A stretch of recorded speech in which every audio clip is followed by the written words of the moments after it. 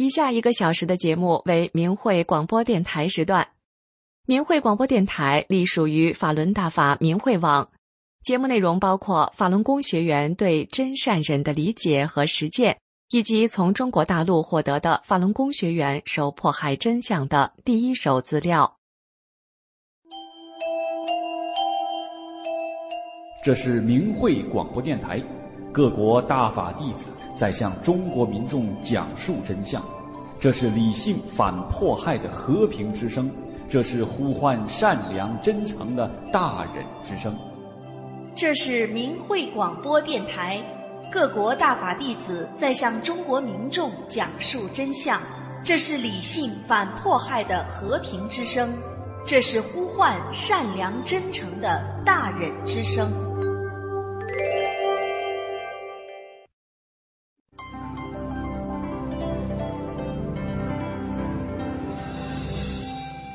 人心生一念，天地尽皆知。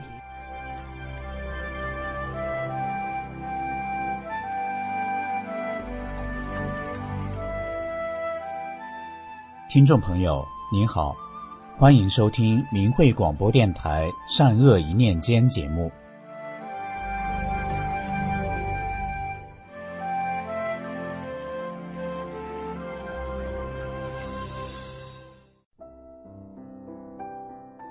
中国大陆一位法轮功学员的三弟，倔强脾气坏，因为相信中共诬陷法轮功的谎言，听不进法轮功真相，结果遭遇不幸，成了残疾人。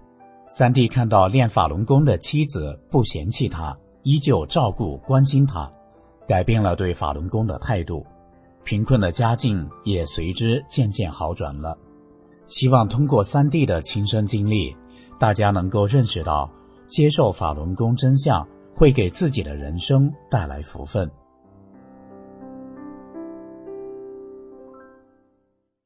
我学法轮功已经20多年了，家族中练的人比较多。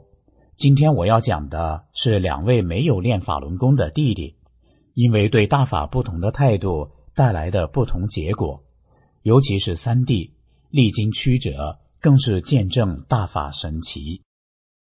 我二弟认同法轮大法好，真善人好，虽然没有开始练法轮功，但有时他也看些大法书，特别爱看法轮功真相资料。他常说，我觉得师父好，亲切，我信师父。二弟家在农村，除了种地外，以收废品为生。一次在收废品的途中，他开3轮车从北向南，当开到东西方向公路的十字路口时，一辆重载大货车刹那间向他撞来，已来不及躲闪，还是下坡，正好撞在他的车上，咣的一声，响声非常大。司机下车后也不说话，看着倒在地上的二弟。倒在地上的二弟定了定神，知道自己还活着，就站起来了。一看3轮车，车头和车体2下分开了，车把也坏了。他心想，车坏成那样了，可自己全身一点伤也没有。他自己都觉得奇怪，怎么一点伤也没有呢？哪也不疼，太神奇了。突然意识到，是大法师父保护了我，是大法师父救了我的命。他对师父的感激无以言表，因为他看过大法书，知道不能讹人，大货车司机也不是有意撞他。结果二弟没叫对方赔偿，也没争吵，大车司机看他没事，就开车走了。可是二弟的车动不了了，他打电话找拖车拉去修理，自己花了600元修车费。我三弟脾气很坏，倔强，谁也不服，口碑不好，特别是受中共谎言欺骗，阻止他妻子练功看书。他妻子一看大法书，他就连打带骂。三弟媳身上常有被打的伤痕，家无宁日。我多次劝他不能破坏大法书，不能打练法轮功的妻子，会遭报应的。他不听。一次，三弟用砂轮机磨东西，砂轮片崩碎了，碎片打在他的头上、右眼上和嘴上，头骨塌下去一个坑，血不停地流，右眼珠子耷拉下来了，嘴开了一个大口子，不省人事，样子很吓人。我大弟抱着三弟打车到市里大医院，经过10多个小时的手术抢救，开颅、摘掉右眼、缝嘴等。当时他家很困难，我们大家凑钱，经过1个多月的治疗，保住了生命，却落下了终身残疾，相貌难看。他妻子不嫌弃他残疾，也不计前仇，依旧照顾关心他。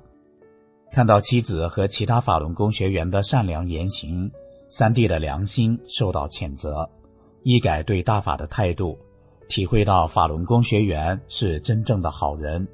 他从原来的反对妻子学法练功，转变为支持，有时还提醒妻子到发正念时间了，妻子夜间起来练功，有时他还给盖件衣服。随着三弟观念的转变，家里的环境发生了很大变化。几年后，他儿子有了自己的小产业，有了房子、车子、存款，女儿也住上了电梯房，工作生活都不错。三弟自家也买了一座院子大点的房子，儿子女儿都相信大法，支持妈妈修炼。三弟现在心态好了许多，道德也提升了很多。有一次他和妻子在收旧衣物时，有个老太太拿来几件旧棉衣卖，称过后付了钱，老人走了。当三弟往麻袋里装旧棉衣时，感觉有一件棉袄很沉，翻过来一看，发现衣袖里藏着8万块钱。他脑袋嗡的一下，这可不是小数目，在这偏僻的小山村得攒多少年呢？三弟心想，我得做好人，把钱还给人家。夫妻俩找到那个老太太，说了此事。那老太太一拍大腿说，哎呀，那是修公路时占了我家果园给的补偿，谢谢你这个好心人，不然到用钱时发现钱没了，我不得去死吗？三弟还了钱，觉得心里真踏实。整个过程他妻子一直看着他怎么做。处理完了此事，妻子很高兴，说这样做就对了。他们夫妻非常感激大法，感激大法师父。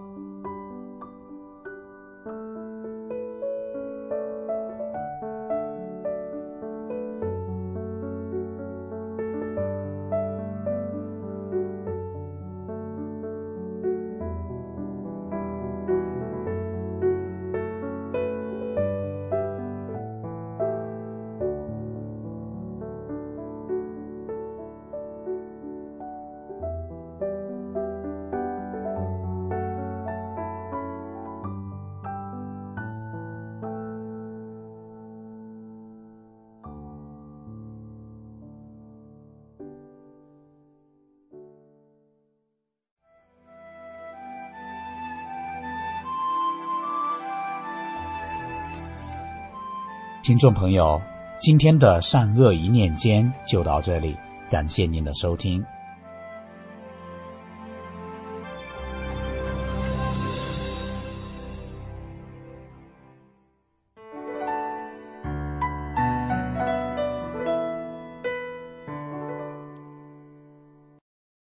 听众朋友您好，这里是明慧广播电台法轮功真相系列节目，今天为您带来的是1400例是中共对法轮功的造谣抹黑。所谓的1400例，就是中共捏造并栽赃为修炼法轮功导致的1400例杀人、自杀、死亡案例。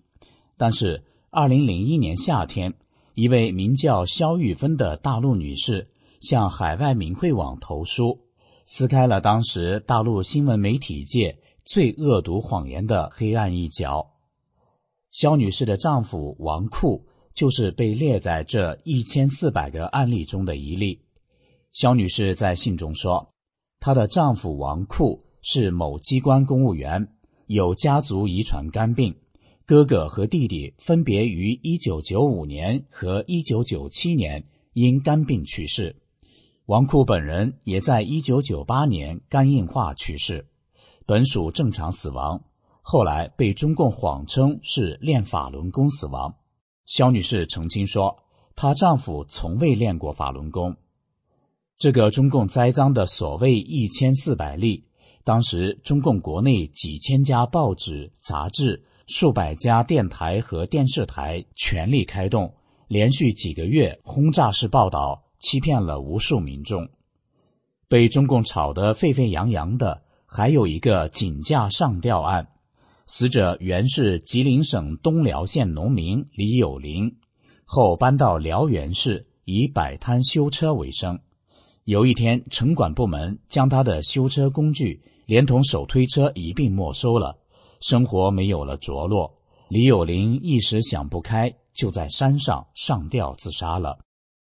城管逼人死亡，家属当然很气愤。辽源市民政部门为了给城管开脱责任，答应给予抚恤，但要求家属同意把死者说成是练法轮功致死的。于是辽源市公安还特意伪造了现场，把抬回家的李有林遗体又抬回到山上，再吊挂起来，并在死者周围摆上法轮功物品和2瓶白酒，对死者重新录像。然而伪造的现场恰恰让栽赃嫁祸露出了破绽。法轮功是佛家修炼法门，严格禁止杀生和自杀，同时也不喝酒不抽烟。辽源市公安部门摆出的那2瓶白酒弄巧成拙，分明就是在告诉大家他们是在造假。其实周围的街坊邻居也都知道，李有林生前从来没有练过法轮功，并且还有精神病史。中共罗织的1400例杀人、自杀、死亡的案例中，有的案例是把精神病患者病发时的意外事故栽赃为法轮功学员所为，有的案例是以减刑为条件，唆使杀人者冒充法轮功学员，有的案例是以报销医药费为诱饵，让危重病人冒充法轮功学员，还有的案例是把普通人的正常病逝说成是练法轮功造成的。所有的这些案例都是中共对法轮功的栽赃嫁祸。这些谎言宣传不仅成为中共煽动仇恨、迫害法轮功学员的借口，而且使很多大陆民众失去了受益于法轮功的机缘。因为害怕谎言被揭穿，中共江泽民集团烧毁法轮功的书籍，关押讲真相的法轮功学员，封锁海外明慧网等报道真相的网站。但是中共的谎言无法阻挡真相的传播。早在中共开始迫害法轮功之前，1998年，在北京、武汉、大连及广东，分别由当地医学专家针对上万修炼法轮功的民众开展了5次医学调查。调查结果显示，修炼法轮功祛病健身总有效率高达 97.9%。 听众朋友，假如没有这场造谣抹黑与残酷迫害，会有多少体弱多病的人因为修炼法轮功而重获健康？识破中共1400例谎言，找到真相，不但可以驱散自己内心被灌输的仇恨，同时也会拥有身心健康的机缘。以上就是今天的法轮功真相节目，谢谢您的收听，我们下次节目再会。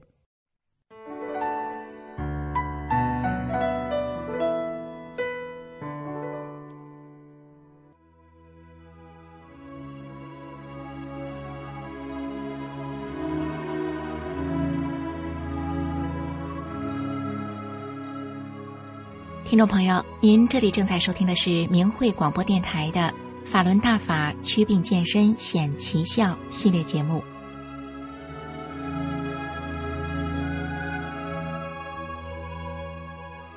听众朋友大家好，您这里正在收听的是明慧广播电台，我是蒋慧云。白肺这个医学术语呢，是指一种中度或重度的肺炎感染疾病，因为它在 X 光或者是 CT 检查的这个表现下呢，肺部的显影是呈一大片的白色状，所以呢，人们叫白肺。白肺呢，表现为肺部的纤维化，这是一个世界性的医疗难题，而且是不可逆的，死亡率比肿瘤还要高，目前是没有办法治愈的，只能用药物暂时的控制，延缓病情的发展。当肺部纤维化发展到一定阶段，就会出现呼吸衰竭，会有生命危险。中国现在疫情大规模的爆发，死亡率呢激增，在中国的网络上，大量白肺的病例不断的出现。有专家表示，重症的白肺患者死亡率很高，而且呢，医生说要想让肺部恢复到本来干干净净的状态是比较难的，绝大多数病患呢都会留下肺部纤维化的后遗症。最近的白肺这个词更是登上了墙内的热搜啊，连官媒都说呢，在这个就医高峰的寒冬，白肺逐渐成为了众人议论的热词。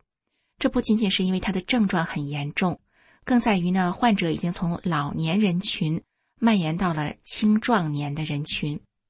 我们这一期节目是法轮大法祛病健身显奇效系列节目，肺炎重症痊愈的千金良方。今天呢是第一集，接下来我们一起来听一听一位大叶性肺炎患者痊愈的故事。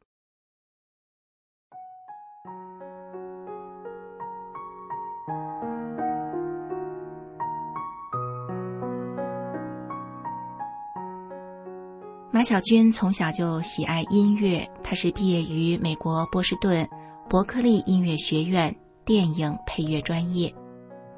在2008年年末的时候，正在上大学的马小军得了急性大叶性肺炎。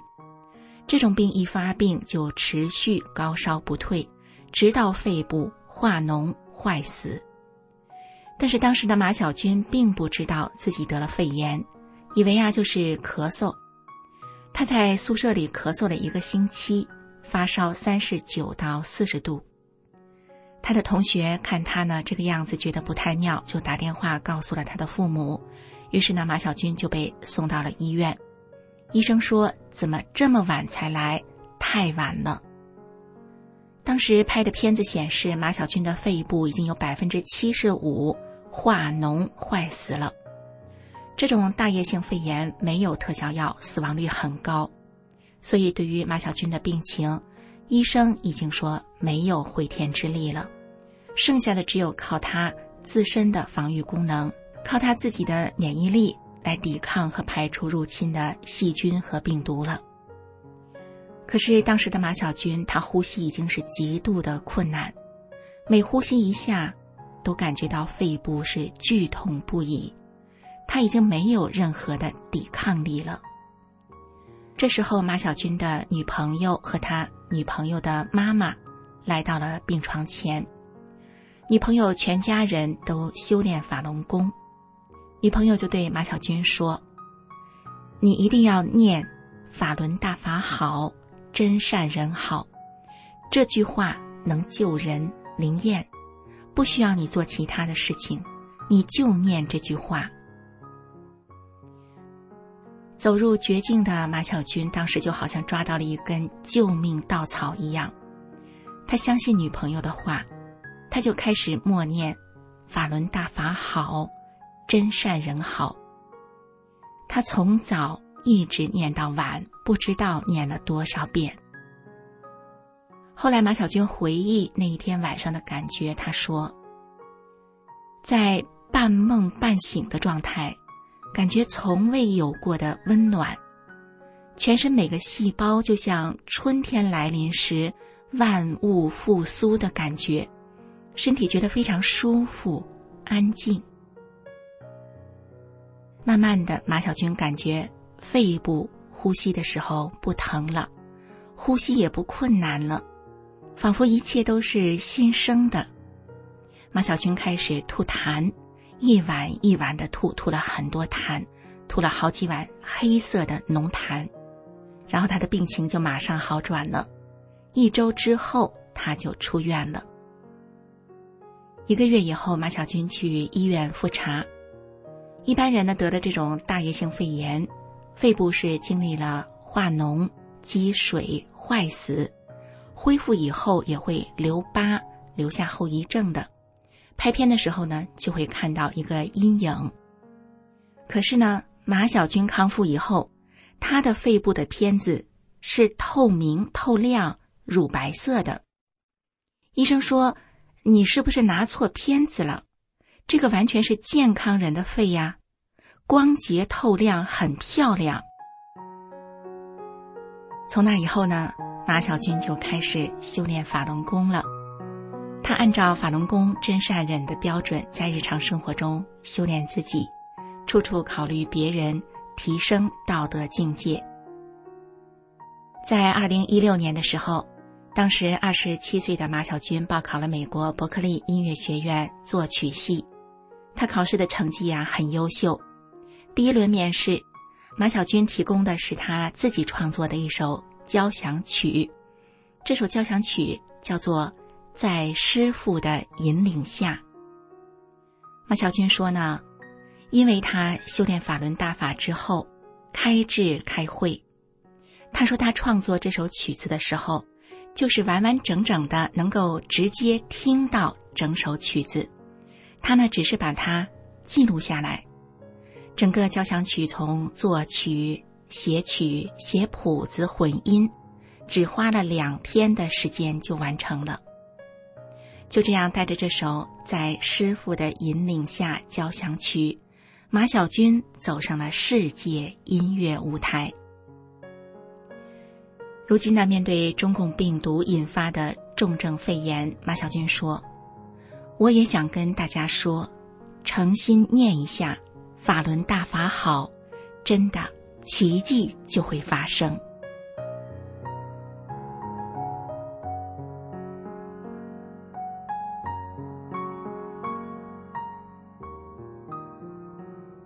听众朋友，以上就是马小军的故事。法轮大法好，真善人好，这9个字就是9字真言。诚心念动这个真言，许多人都像马小军一样，病情获得了好转，甚至是康复。马小军的经历呢，并不是一个单一的个案。接下来的这个故事呢，就是一位83岁的老人，他在命悬一线的时候，诚心念动了这9字真言，跨过鬼门关，转危为安。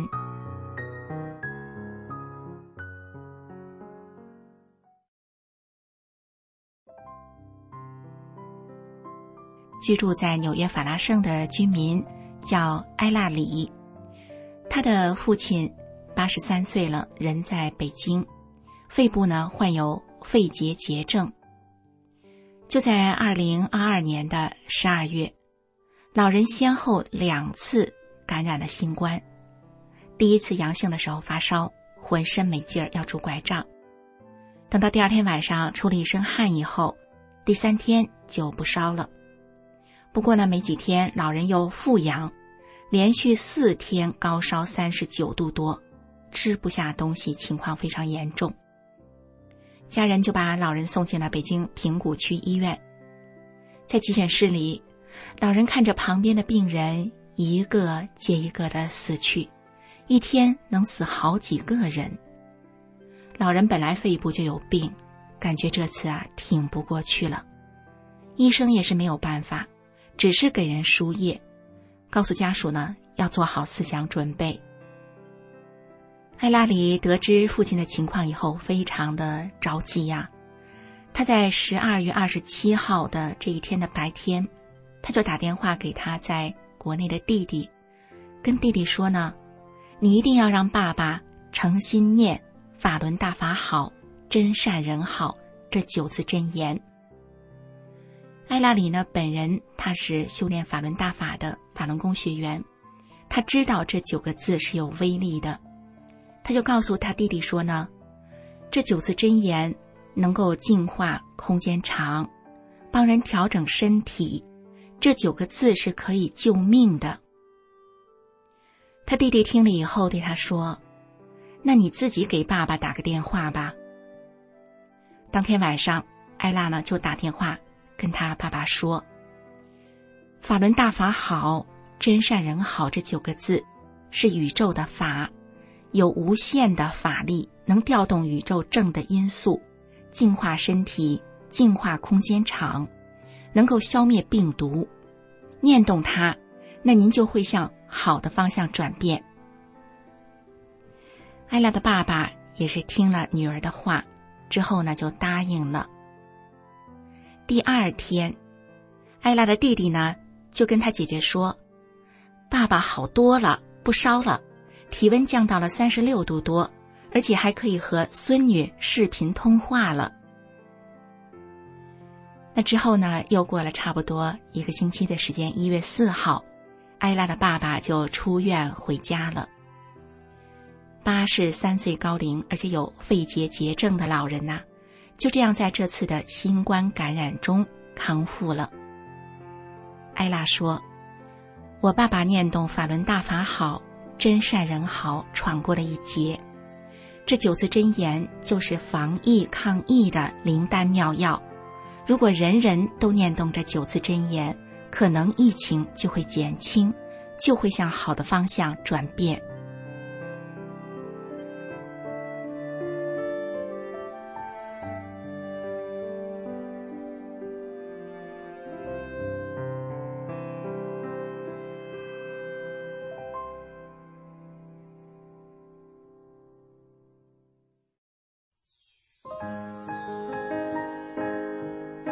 听众朋友，您这里正在收听的是明慧广播电台肺炎重症痊愈的千金良方。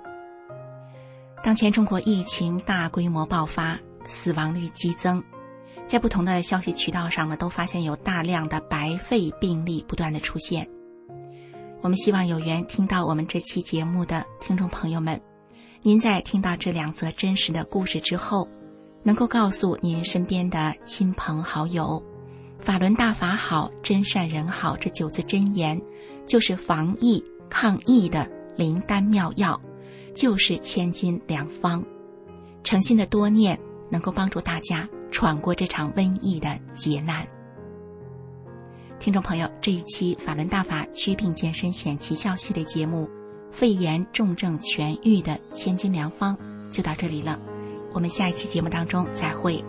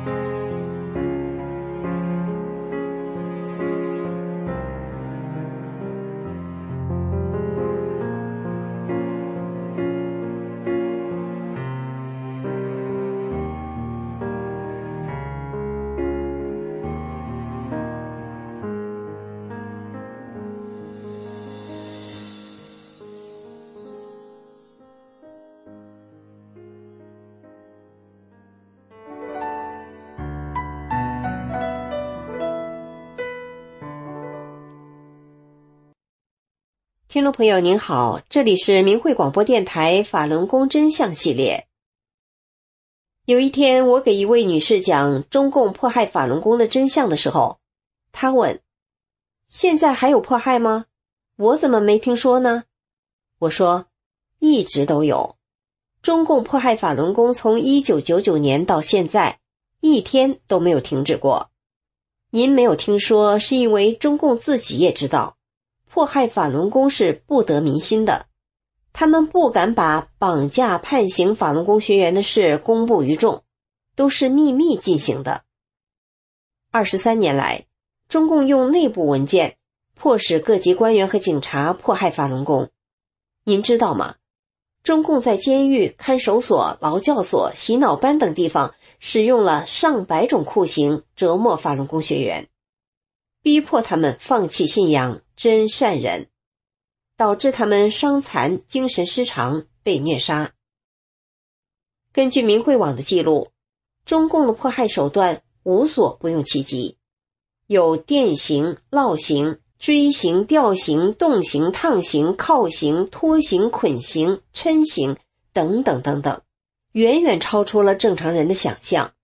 变态折磨还包括灌大粪、塞辣椒、不让睡觉、钉竹签、轮奸等等。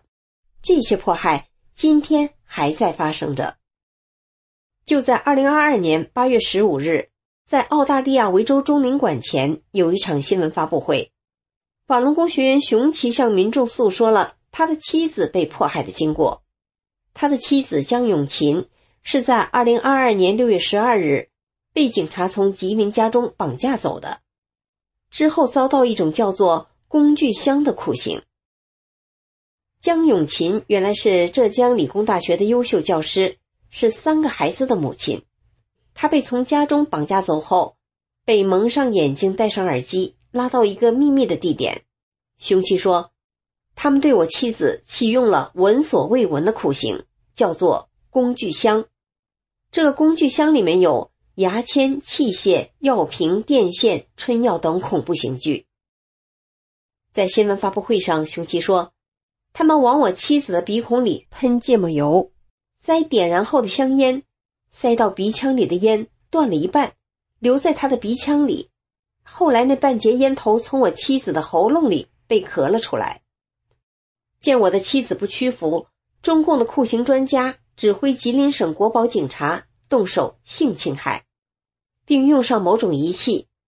即便发现我妻子来了月经，审讯专家仍然毫无人性地要求继续。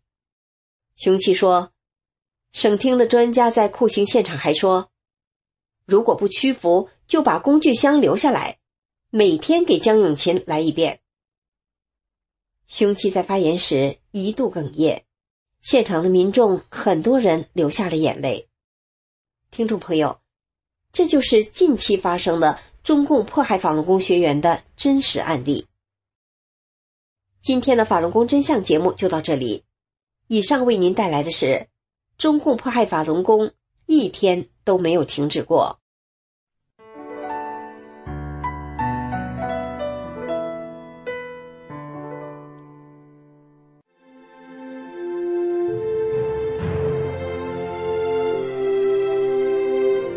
请听时事评论，在天灾人祸中看中国。文章发表于明慧网2021年8月6日。截止2021年7月20日上午9点，郑州市气象局已经接连5次发出红色警报。然而，郑州市政府却做出了主要交通不要中断的重要指示。当天下午3点50分，堵在京广路隧道的郑州民众，仅仅在5分钟后就遭到了洪水灭顶之灾。傍晚6点，拥挤在郑州地铁站台上的人们乘上了通向死亡的5号线。21号凌晨1点，中共郑州宣传部门的官方微博发布消息，称郑州长庄水库在20日上午10点30分开始向下游泄洪，也就是说，中共无预警泄洪14个小时以后才通知民众泄洪。事后，中共谎称此次降雨为千年一遇，企图将这场灾难的责任推给上天。而事实上，根据中共官方的数据，无论是3天最大降雨量、单日最大降雨量，还是单个小时最大降雨量，都没有超过46年前河南驻马店发生的758溃坝事件中的最大降雨量。因此，此次郑州的暴雨连50年一遇都称不上，更妄谈千年一遇了。一直以来，中共应对天灾人祸都有着一套相同的行为模式，其中最基本的一点就是掩盖灾难、瞒报伤亡、舆论控制、转移视线。其一切努力都是在维护中共的执政地位，而并非人民的生命和福祉。我们不妨回顾一下40多年前发生的758溃坝事件。1975年8月，河南省南部驻马店地区出现暴雨，由于中共的不合理规划，大跃进修建过多水库，且水库偷工减料，品质低劣。板桥水库和石漫滩水库2座大型水库及竹沟、田港等58座中小型水库几乎同时溃坝，周边的遂平、西平等7个县城被水淹数米深，共29个县市受灾，涉及1200万人，680多万间房屋被毁。京广线100多公里的铁路被冲毁，京广线中断18天，影响正常通车48天，直接经济损失约为100亿，死亡人数多达23万。可是如此可怕的灾难，翻遍中共当年所有的报纸都无法找出一条与此有关的消息。就这样，一场惨烈的人祸一点点被人们淡忘了。2002年11月，SARS 病毒首次在中国广东被发现，那时正值中共召开16大，时任党魁江泽民为保留中央军委主席，以稳定压倒一切，强令媒体瞒报 SARS 疫情。但是随着民众中越来越多的病例和媒体有意的隐瞒，使中国民众中掀起了一股抢购板蓝根的热潮。直到2003年3月初，一位广东医生因感染 SARS 在香港去世，全世界才注意到 SARS 的可怕。2003年4月3日，中共卫生部长张文康在中外记者会上说：“我负责任地说，在中国工作、生活、旅游都是安全的。”这些谎言从根本上掩盖了正在迅速蔓延的紧急状况。此时 SARS 病毒已经在全世界迅速传播，国际舆论齐声谴责中共隐瞒疫情，让世界在毫无防范的情况下承受灾难。与此同时，世卫组织发出旅游警告，劝告人们不要到广东和香港，原定在中国的国际活动以及国事访问也纷纷被取消，要求中共说实话的国际压力持续增加。此时，北京小汤山的火化炉正在超负荷运转，许多疫情封锁区的百姓只能自生自灭。新闻里充斥着党媒喉舌关于抗疫胜利的谎言，而江泽民为了躲避瘟疫，乘着专列在全国四处逃窜。中共用中国普通民众的生命作为颜料，在这片饱经风霜的土地上绘制出了一幅万里疫虐图。2011年7月23日晚，2辆动车在高速铁路温州路段双榆高架桥上发生追尾，导致6节车厢脱轨，其中4节车厢从30米的高处翻落桥下。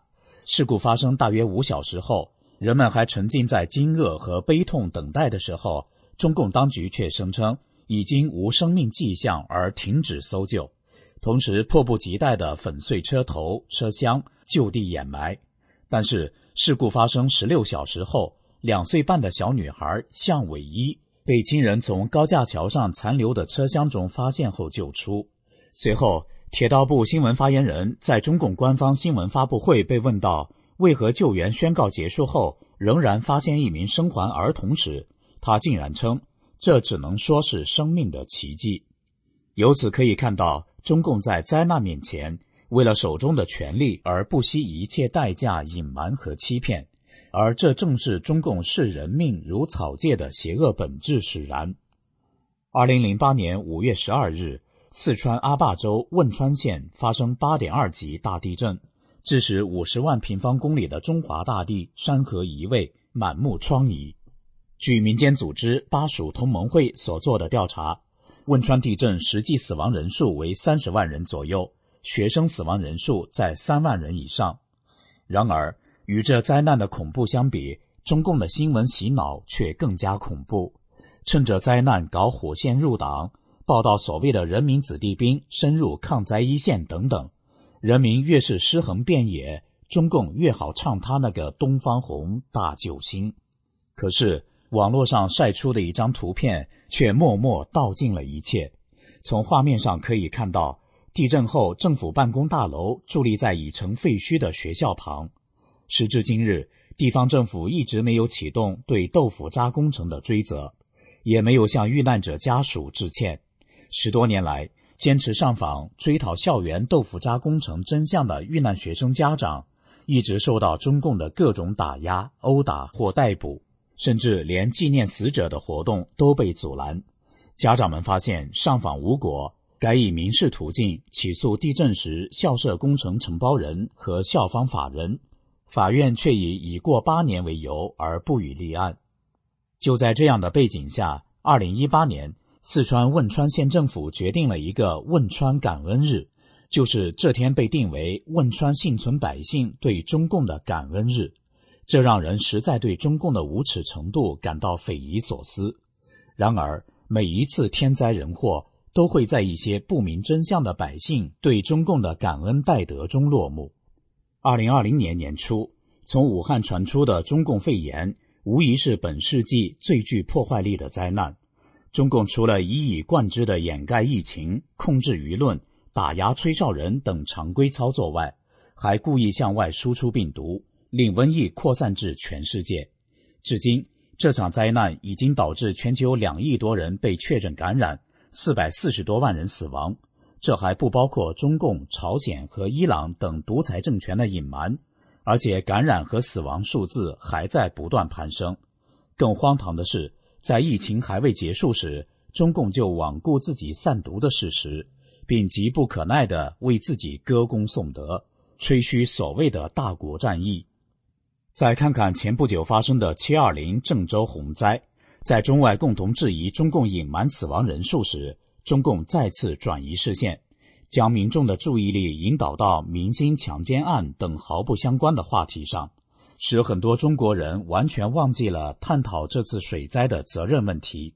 最后，人们仍然对地铁5号线为何进水毫不知情，对京广路隧道里有多少辆车、多少个人一无所知，对水灾更加严重的新疆、鹤壁充耳不闻。就这样，在中共的舆论掌控和操弄下，很多民众就稀里糊涂地被下一个热点所带动，忘记了刚刚被中共的人祸夺去的一个个鲜活的生命。几十年来，中共逆天叛道，以无神论、斗争理论败坏中国社会，这才是神州大地灾祸频生的根本原因。从2002年末的萨斯到2019年底爆出的中共病毒，中共的邪恶注定其把民众当作陪葬品。在中共行将就木的今天，每一个追随中共的人都处在最危险的境地之中。上天有好生之德，在灾祸频生的今天，也早为人们开示了如何获救的方法。20多年来，法轮大法弟子冒着生命危险，传播着救命的真相，告诉人们退出中共的一切相关组织，并且承念法轮大法好、真善人好9字真言，这样就可以遇难成祥，逢凶化吉。找到法轮功学员，找到真相，就能找到希望。愿中国人能借以开启慧眼，辨明正邪，早日登上得救的渡船。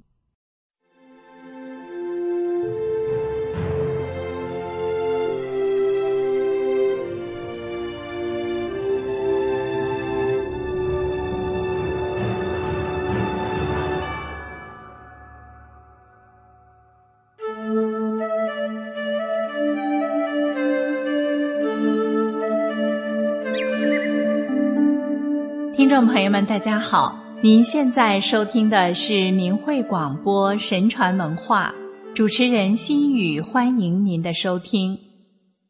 上期节目里，我们讲了唐代著名医药学家道士孙思邈的故事的第一部分，今天来讲第二部分。医龙救虎，得家异类。孙思邈不仅治好了无数的患者，由于他修炼有方，医德高尚，还留下了许多医龙救虎、得家异类的神奇传说。在一个雷雨交加的深夜，孙思邈修筑在高山悬崖下的茅屋木门被人敲响，他打开门之后，看见门口站着一位白衣秀士。当时天空雷鸣电闪，暴雨如注。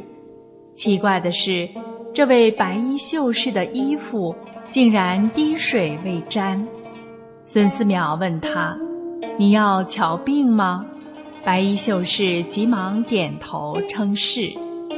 孙思邈让他进屋坐下切脉，之后孙思邈说：“你非人类吧？”白衣秀士一愣，随即镇静下来，回答：“何以见得？”孙思邈微微一笑：“你来则有电闪雷鸣，狂风暴雨相助，静则风雷电全息。你的衣服在暴雨中丝毫不湿，加之你的脉象无不显示特异属性，如我猜得无误，你定是水府之尊神龙吧？”白衣秀士听了连连点头，连称：“难怪真人的大名，天上地下无所不知，真是盛名之下，真实不虚。”说完就介绍自己的病症。数日之前，我因一时饿得极了，饮食匆匆，不知什么物件儿一下堵塞了我的食道，于是连日来苟延残喘，只能喝些稀汤以维持生命。孙思邈听后，让童子提了一桶汤药，放在白衣秀士座前，督促他一饮而尽，中间不可停顿，否则此病难治。这白衣秀士一听，急忙捧起桶来，一口气就将那一桶汤药给灌入了肚中，肚中一阵翻腾，那喉头又觉忍耐不住，立即低下头来，哇的一声，就着那桶大吐不止。当那白衣秀士惊异地看到，在那吐出的秽物中竟有一条长蛇混杂其中时，他由衷地赞道：“真人灵丹妙药，却是手到病除。”孙思邈哈哈一乐道：“什么灵丹妙药，只不过一桶醋拌蒜泥而已，酸辣交加，那蛇自然待不住了。”他顿一顿，接着说：“你病根虽除，元气未复，我再为你扎上一针，即可一劳永逸。”白衣秀士听了连声称好。孙思邈即走到他背后，取一支尺余长的金针，对准他那顶心偏后的位置猛然扎下。那白衣秀士一声吼叫，即画出原形，真正一条银光粼粼、水桶粗细的巨龙，瘫软盘结在地上，动也不能动一下。那银灯似的一对大眼定定地瞅着孙思邈。孙思邈说：“我金针拔下，你即腾空向屋内石壁猛窜，如能穿此山岩石壁，腾身云中，你的元气也就真正恢复了。”说着话，就伸手拔下那龙身上的金针，喝道：“快穿石岩！”那白龙扭动身姿，即向那石岩窜去，很快在那石壁上没入身形。那石壁上从此也就留下了一座宽阔幽深的巨洞。不一会儿，空中传来白衣秀士的声音：“真人德加异类，为神仙之榜样，我即返还府，防涝救旱，永为人类造福。”孙思邈打开门来，只见空中一道闪电，白龙身形在云际中晃动之后，没入茫茫的天空之中。孙思邈在一次下山医治病人之时，返回途中，忽见灌木丛中窜出一只吊睛白额的猛虎。尽管这位修道之人已经超然物外，对生与死都看得很平淡，但是猛然出现这种情况，孙思邈仍然大吃一惊。那猛虎也似乎知道孙思邈误会了他，行至距离孙思邈3尺远之处，即收拢2只前爪，趴伏于地，似在模仿人的叩首之状。孙思邈感觉奇怪，心中暗想，难道这山大王要求治病不成？于是问道，你这老虎难道身上有什么毛病，需要我治疗吗？只见那虎将头在地上连叩3下。但是此时孙思邈却想到，龙王是神灵之种，兽王可是残忍之类，虎恶食人，人人均愿手刃之而后快，我岂能救之以治，成助纣之时？就对他说，我生平有3不治：恶棍不治，妖邪不治，残害人群者不治。你是山中凶兽，我为你治好病，不就是帮助你去害人吃人吗？说完，即昂首挺胸向前走去。那猛虎紧紧地跟着他，用嘴轻咬他的衣角，口中呜呜有声，眼中竟也有泪哗哗流下。孙思邈是修道之人，慈悲无量，见虎如此，也心生伤感，不禁落泪，即止步说道，你定要我为你治病亦可，但要保证今后绝不伤生害命。那虎即放下他的衣角，像羊一样趴伏地上，点头应许。孙思邈又说，人类亦多有言而无信者，为防你亦有此毛病，你每天需要到我面前张嘴，将牙齿给我检查。那虎亦点头应许。于是孙思邈为那只虎治好了病。这虎也珍重信义，每天跟在他的身前身后护卫。孙思邈入山采药，他好为其备药篓，衔药橱。孙思邈出诊时，他好为他当坐骑，衔药箱，真成了孙思邈的忠实护卫兼童仆。古代的郎中身上背上药箱，手上套上圆圈串铃，走街过巷，其额头举着叮铃叮铃地摇个不停。这串铃据称就是当地孙思邈为兽王除疾病，用以撑在虎口中深入手臂操作用的医疗器械。为善之报，如影随形。孙思邈是中华医学发展先河中一颗璀璨夺目的明星，他在中华医学史上留下不可磨灭的功绩，1000余年来一直受到人们的高度评价和崇拜。唐太宗李世民称赞孙思邈凿开径路，明魁大医，羽翼3圣，调和4时，降龙伏虎，整衰救危，巍巍堂堂，100代之师。孙思邈以德养身，以医药济世为怀，不慕功名利禄。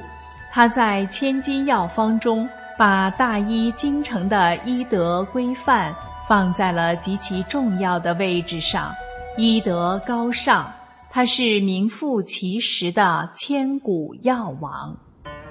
一天，孙思邈正在一座高山的唯一小路上行走，抬头一看，一只老虎挡住去路，要逃跑已来不及了，只能不知所措地愣在那里。没想到老虎并没有向他扑来，而是半跪2条前腿，连连给孙思邈磕头，然后又张开大口给他看。孙思邈看着老虎瘦骨嶙峋的身形，又看到老虎的这些超常的举动，他断定老虎是生了病来找他看病。孙思邈大着胆子上前去看，只见老虎的咽喉处肿胀厉害，细看有一根骨刺横扎在咽喉上下两端。他不顾危险，用一根铁棍把虎嘴支住，防止治疗时他因疼痛而咬下造成伤害，然后拔出骨刺，割除烂肉，上药，取下铁棍。老虎调转头跑走了。孙思邈并不介意他的失礼举动，只是如释重负般的笑笑。这座山太大了，用了半天时间才来到山脚下。正走着，又见一只老虎迎面跑来，还没等他回过神来，老虎已跑到他面前，放下嘴里叼着的东西，连连给他点头，然后几步一回头地走远了。他拿起老虎放下的东西一看，原来是鹿胎膏，这可以说是药中至宝，打着灯笼也难寻的治病瑰宝。他相信老虎是通人性的动物，也懂得如何报恩。又有一天，孙思邈正在路上行走，突然天降倾盆大雨，接着随着一声大响，一条巨龙落在面前。他简直被这意外的场面惊呆了，还没等他缓过神来，巨龙便探着头张着嘴，用一只龙爪指着自己的嘴让他看。那么孙思邈在这条龙的嘴里看到什么了呢？下期节目我们再告诉您。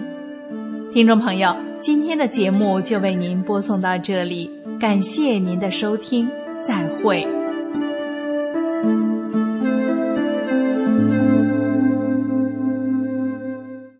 节目的最后，请欣赏著名男高音歌唱家关贵民演唱的歌曲《我问那南来北往的大雁》。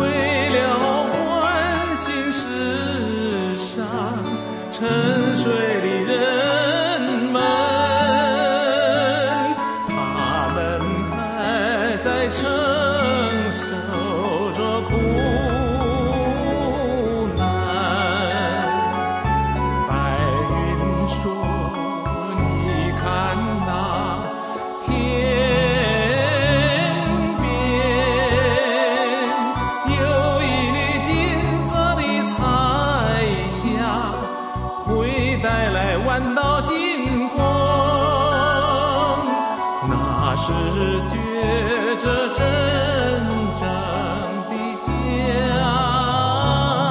园。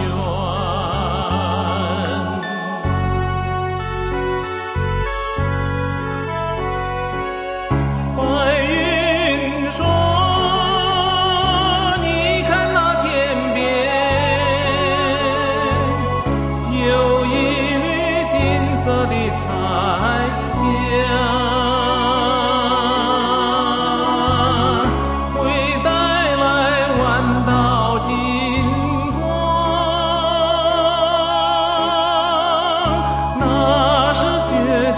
真正的家